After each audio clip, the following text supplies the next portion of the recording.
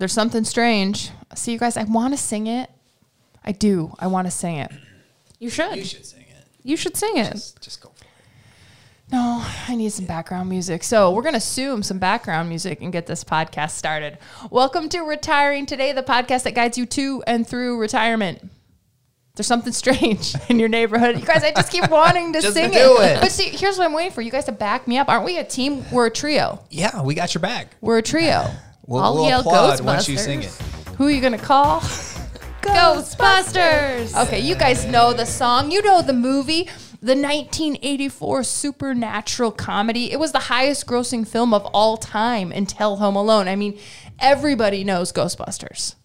And everybody knows about retirement. So today we're having some fun with the movie and ghosts. But you know what we want to do for you? We want to eliminate the ghosts. Grab your proton pack. Got your proton pack? Got it. Ghost trap. Loaded. Let's bust some retirement ghosts.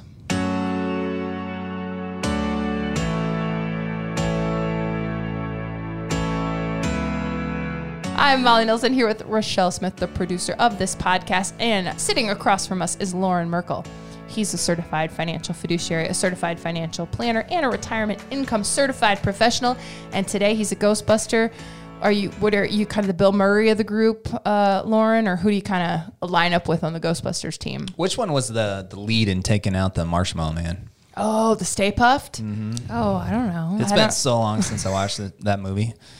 But that's what I remember the most is the Stay Puft. Because I love marshmallows. And as a kid, all that marshmallow goo just got exploded everywhere. I just wanted to eat the Stay Puft. Well, and I'm glad you brought up the Stay Puft because when I was, scripting this, you guys, a rabbit hole on Ghostbusters. I went down a rabbit hole yesterday. So I pulled up some fun facts about the movie. Oh, boy. So the iconic ghost, the Stay Puft Marshmallow Man. So Dan Aykroyd wrote the Ghostbusters script.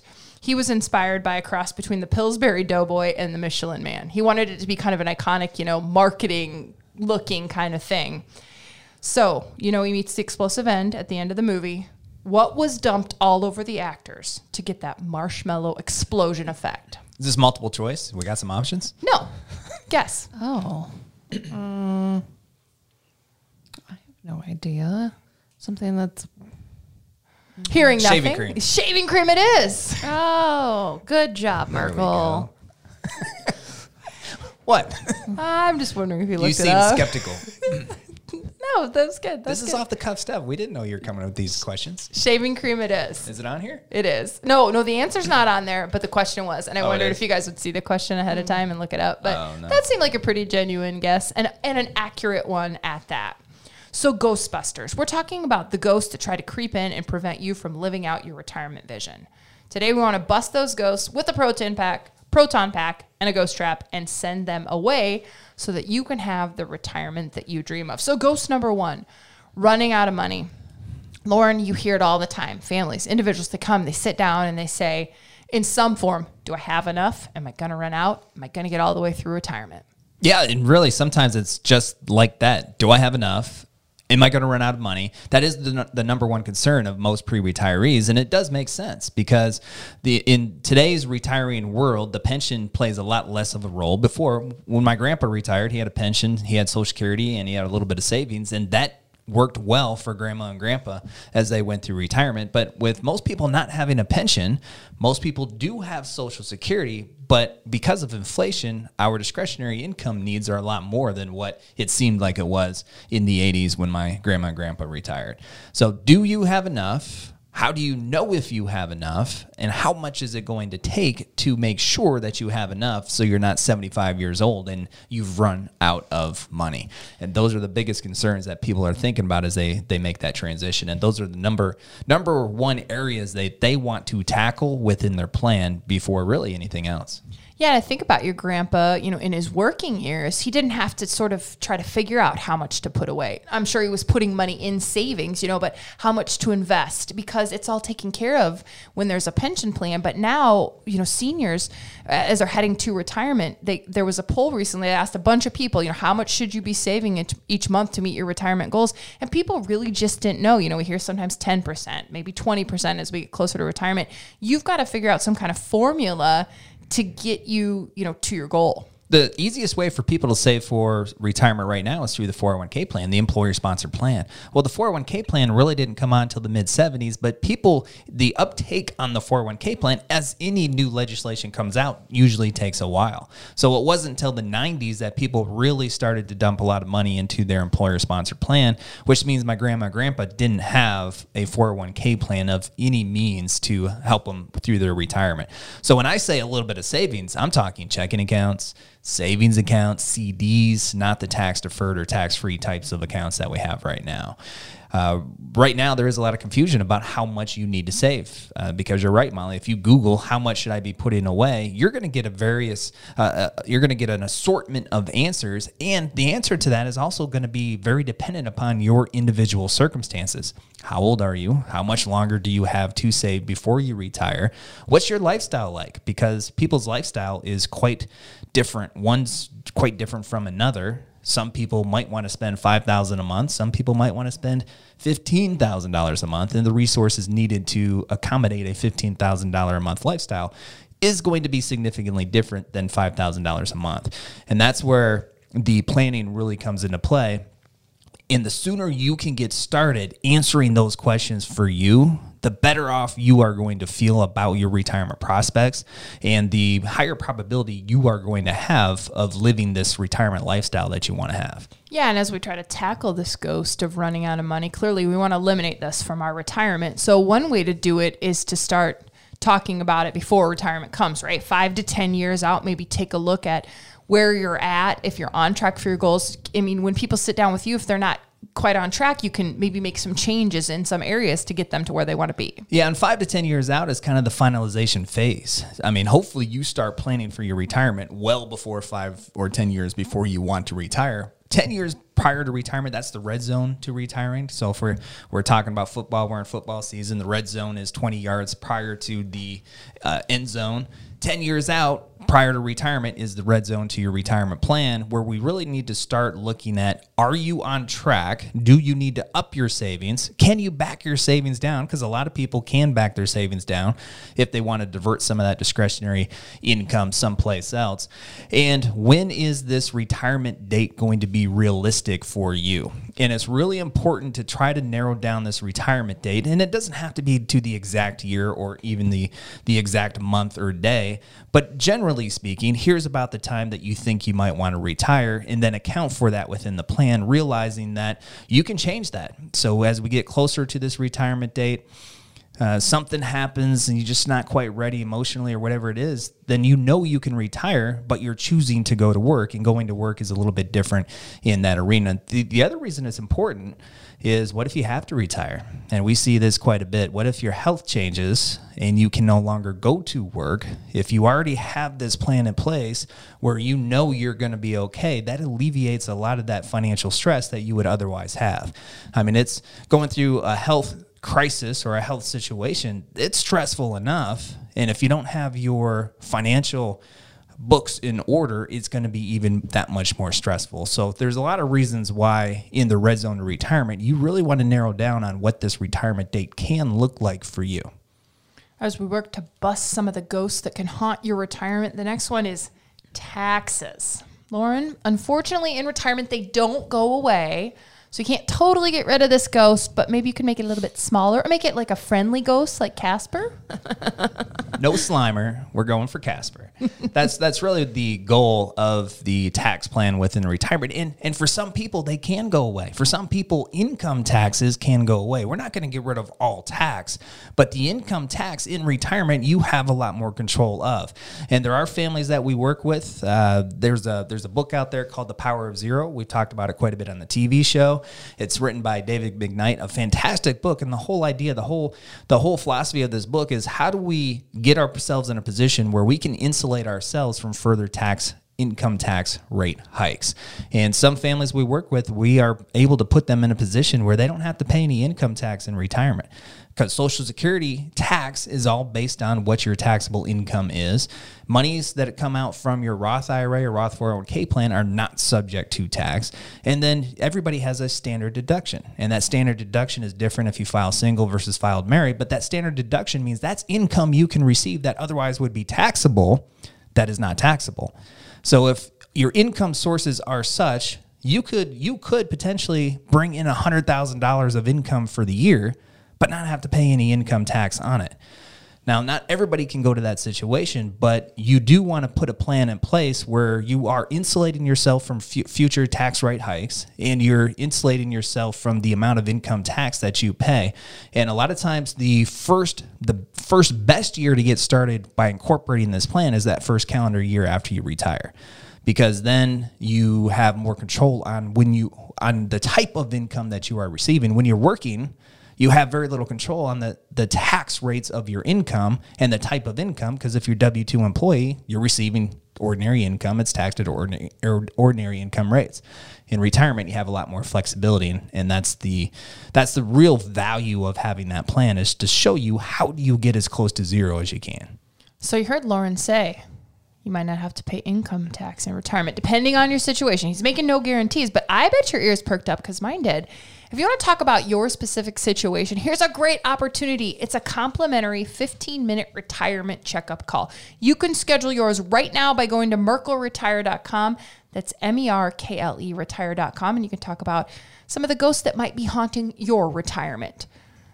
Back to our ghost-busting themed podcast today. You mentioned Slimer. Don't worry, guys. I'm ready with another fun fact about Slimer. Batman, what happened? Are you okay? He slimed me. That's great. Actual physical contact.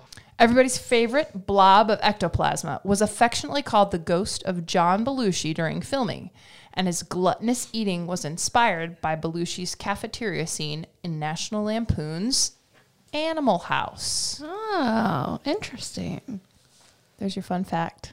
All right, ready to bust some more ghosts? Oh, Let's yeah. bust them. What's the famous line, Lauren, that you don't cross the... Don't cross the streams. I need more conviction. Don't cross the streams. There, I needed more conviction out of you, Merkel. I have a radical idea. We could reverse the particle flow through the gate. How? We'll cross the streams. Excuse me, Egon. You said crossing the streams was bad.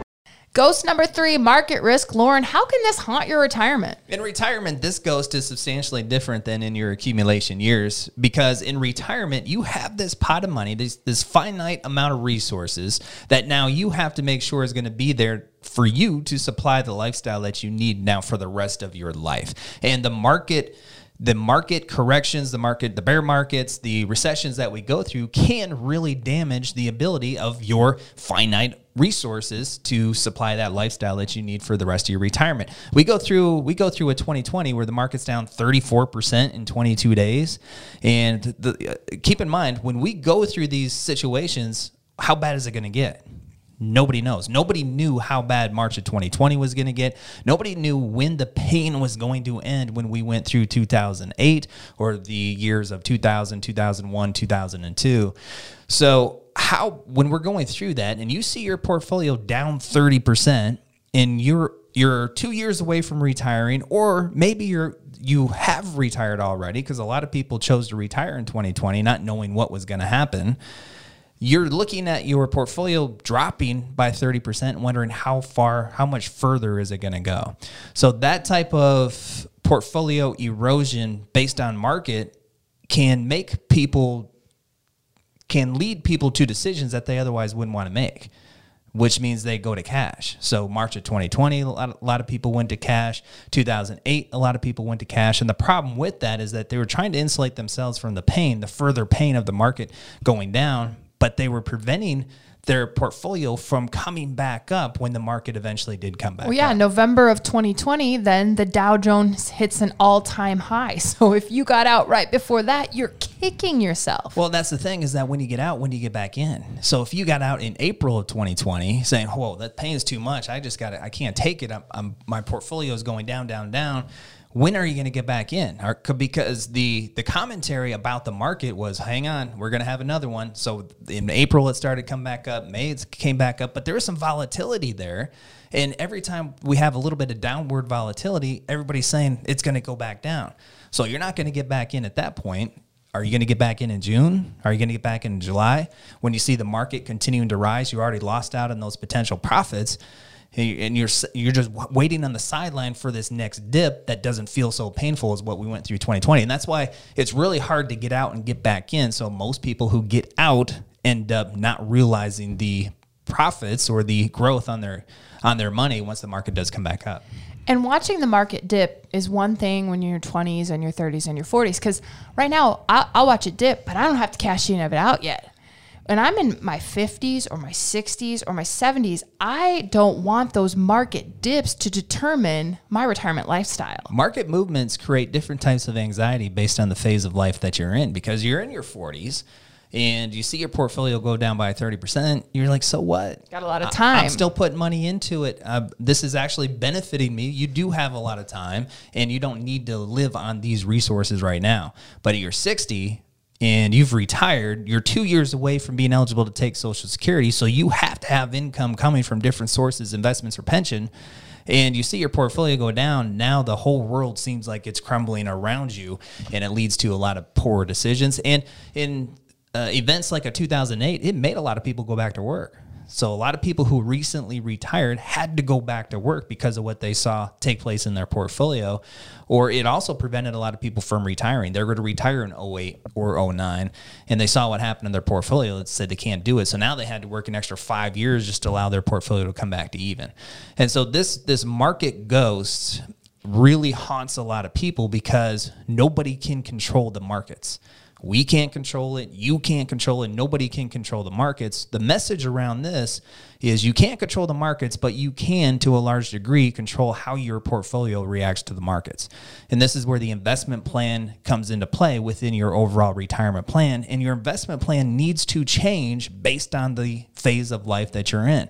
So if you're in the red zone to retirement or already retired, you should not be investing in your portfolio like you were when you were 30 or 40 years old. You need to have a very customized, specific strategy to your situation and this new phase of life that you're in. And then that way, whenever we go through these corrections, bear markets, or recessions, your retirement vision, your retirement plan is not in jeopardy based on the market movements, again, of which nobody can control.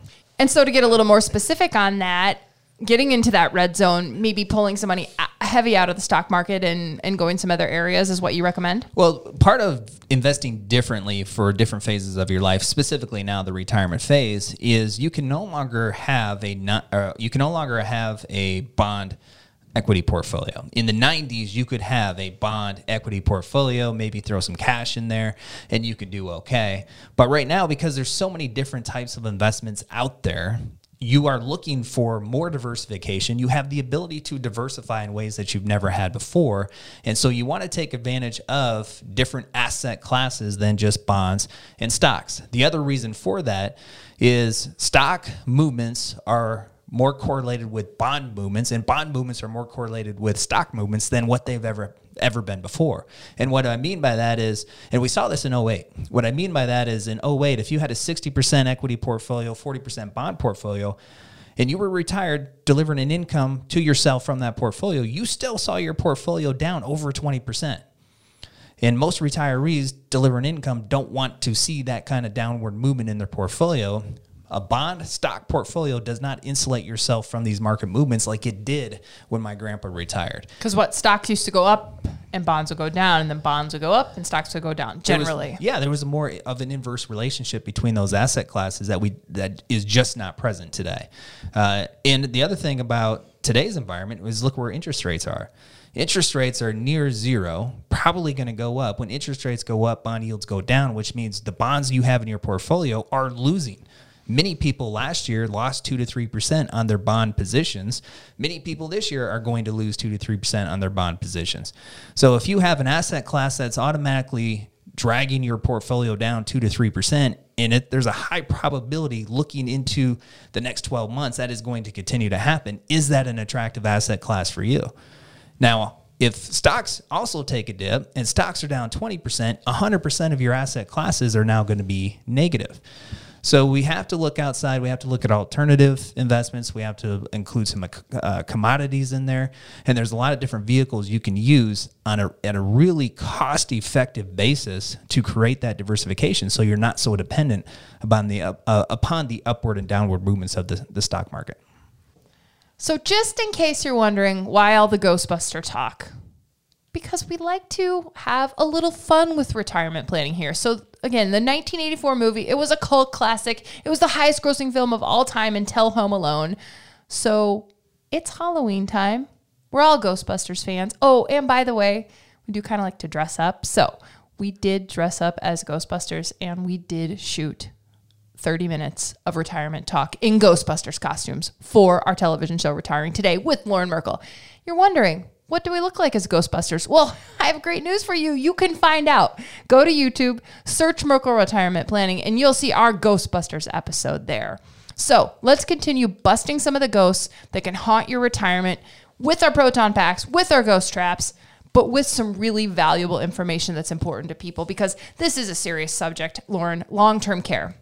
We know that about 7 out of 10 people over age 65 will need some form of long-term care in their lifetime. But when you look at what it costs, even in the area where we're recording this podcast in the Midwest, it is expensive. It's really expensive. And what most people express from a concern standpoint is if they need long-term care. So 10 years from now, they need to spend $10,000 a month because right now in the state of Iowa, it's somewhere between $5,000 to $7,000 a month. So 10 years from now, if that number is $10,000 a month, where are they going to come up with that money? And how is it going to disrupt their surviving spouses, the rest of hers or his retirement? And that's the biggest concern that most people have. A lot of the families that we work with, they feel like they can afford a short-term, long-term care experience. Maybe if they need it for 12 months, 18 months, then they can afford that type of care. But what happens after that? And what happens to their surviving spouse? And can they maintain the lifestyle in retirement that they dreamed of when they were both alive and together? So it's a huge risk. How do you cover it? I'm hoping you'll tell me. This is where... Because I don't know the answer, but I hope you do. Well, it has to be built into the plan. So it has to be built into the plan, and how you cover it is different for everybody. What we like to do is we say, what if? What if when you're 80 years old, you need $10,000, $15,000 a month to cover for long-term care? How are you going to pay for that care? So how are you going to receive the care that you deserve at that point in time? How is it going to influence the ability of your surviving spouse to retire? And we show you that information so you can see it, because it's one thing for me to tell you you're fine, you don't need to protect yourself against a long-term care event, but it's another thing for you to actually visually see what that event would do to your resources while you're alive, what that event would do to your surviving spouse and his or her retirement once you're gone. And then you can make the decision of, do you want to offset some of that risk? Do you want to offset $5,000 a month of that? Do you want to offset 100% of whatever that risk cost is to you? Or are you comfortable self-insuring it? There's a lot of retirees out there that are saying, I'm going to self-insure long-term care. What I'm concerned about is they're saying they're going to self-insure long-term care, not because they know it's taken care of and their surviving spouse will be taken care of, but because the alternative to offsetting that risk that they're familiar with is not an appealing choice to them. Because what you are familiar with, what most people are familiar with, is buying long-term care insurance. And what happens when you buy long-term care insurance is you offset some or all of that risk to an insurance company, but you pay these expensive premiums not knowing if you're ever going to need long-term care. So you're taking the risk of putting $2,000 a year or $3,000, $4,000 a year into this insurance policy, not knowing if you're ever going to get a dime out of it. And then what you're also experiencing is these long-term care insurance companies, almost on a yearly basis, are increasing the premiums that you have to pay. So now maybe you've been paying this long-term care insurance premium for 10 years, put a huge amount of money into it, but because the cost of this insurance is going up almost on an annual basis, every single year you're having to relive this decision. Do I continue to make this investment into it, not knowing if I'm ever going to get a dime out of it? Or do I make a bigger investment into it just to help offset some of this risk down the road? Yeah, Lauren, we've heard stories of premiums doubling in some areas of the country for long-term care insurance. Yeah, I just reviewed a policy today. So one of our families, they had a policy, a really well-known, recognized long-term care insurance company. They've had this policy now for 7 to 8 years. And the notice that they received said it's going to increase as of the end of this year. And then it's also going to increase next year. So they're already baked into this this notice 2 different increases, and the total increase between this year and next year is going to be over 60%. Wow. Of the premiums. So they're sitting here wondering, and their question to me is, what do we do? Do we pay this extra premium? They also offered them additional choices. So they could decrease the amount of coverage that they have. They can change the coverage. And some of those changes could be the cost of living adjustment. It was 5%. They can decrease the cost of living adjustment down to 1%. They can not pay any other premiums. That's another choice they had. They can just stop paying premiums altogether. And then if they need long-term care, they will receive it in the form of a benefit up to the amount of premiums they've paid, which means that they're not going to receive a very big. So there's a number of options. I don't like any of those options. Yeah, there's a number of options that they offer, and they lay it out pretty clearly on the statement or the notice that they get. But the consumer, you out there, when you get this notice, is saying, what do I do? What do I do? Because it's a gamble either way. So most people are familiar with that type of coverage. There's other options that are offered out there in this market today. And that's really our job. Our job is really to show you visually, here's what your risk is. Here's some of the different options you can use to offset that risk. Here's the good to this option. Here's the bad to this option. What do you think? Here's the good and bad to this option. What do you think? And then through that process, we can really narrow down and identify, here's the best solution for you. And again, if that means you're self-insuring, then you made that intentional decision because you looked at all the different options that are available to you and you said self-insuring is the best decision for you. And regardless of what decision you make, you made the right decision for you and you made that decision with confidence. Nearly a fourth of retirees surveyed said that they had Social Security regret.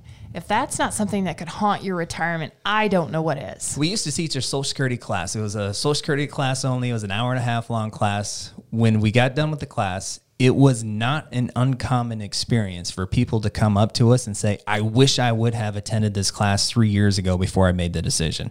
Because there's so many different options when it comes to you electing your Social Security. If you're married, you may have up to 81 different options. Well, most people think they might have 10 options. Maybe they think they only have the 4 options that you see listed on your Social Security statement.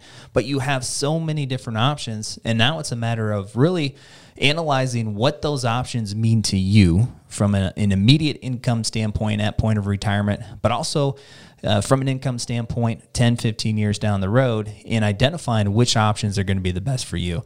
And then that way you can avoid the big what if. What if I would have made a different Social Security decision? I wish I would have made a different Social Security decision. Again, this is about making these decisions with confidence so you don't have to think back or look back 5 years after you made that decision and say, I wish I would have.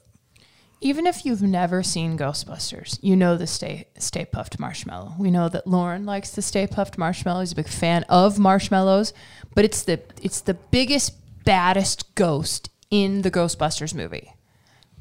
The biggest, baddest ghost that can haunt retirement, Lauren? No plan at all. No plan at all. That is the biggest, baddest ghost. Unfortunately, a lot of people do make that transition from the working years to the retirement years with no retirement plan. And I think that is in large part due to what is a retirement plan? What is a retirement plan? Most people are not privy to this information that we talk about all the time. But intuitively, as they go through this process of working to retiring, they come across these decisions they have to make, right? So internally, we know we have to make these decisions, but we just didn't know, we weren't ever taught this is a part of your retirement plan. And that's part of the messaging that we're trying to accomplish here is to get the word out. All of this stuff should be boxed into your retirement plan, and it all works together because the decisions that you make on your Social Security could influence the decisions you make on your tax plan, could influence the decisions you make on your investment income, your investment plan, your long-term care plan, your legacy plan, which we didn't cover at all here on this podcast. All of these decisions that you make will influence these other areas of the plan. But if you have it all working together inside of your retirement plan, it will make that transition to and through retirement much easier for you. And you're going to have a lot more confidence in those decisions. And it's going to lead to, most likely, a lot more fun for you in retirement. And fun in retirement is what everybody wants, and we like to have fun as we talk about retirement. So check us out as Ghostbusters. Go to YouTube, search Merkle Retirement Planning. Give us a call if you want to talk about your specific situation. You can schedule a 15-minute complimentary retirement checkup call at merkleretire.com. Again, that's MERKLE retire.com. Subscribe to the podcast. Tell a friend about it, because we'll continue talking about all the things that go into your retirement vision. Thanks for listening. Merkle Retirement Planning is an independent financial services firm helping individuals create retirement strategies using a variety of investments and insurance products to custom suit their goals and objectives.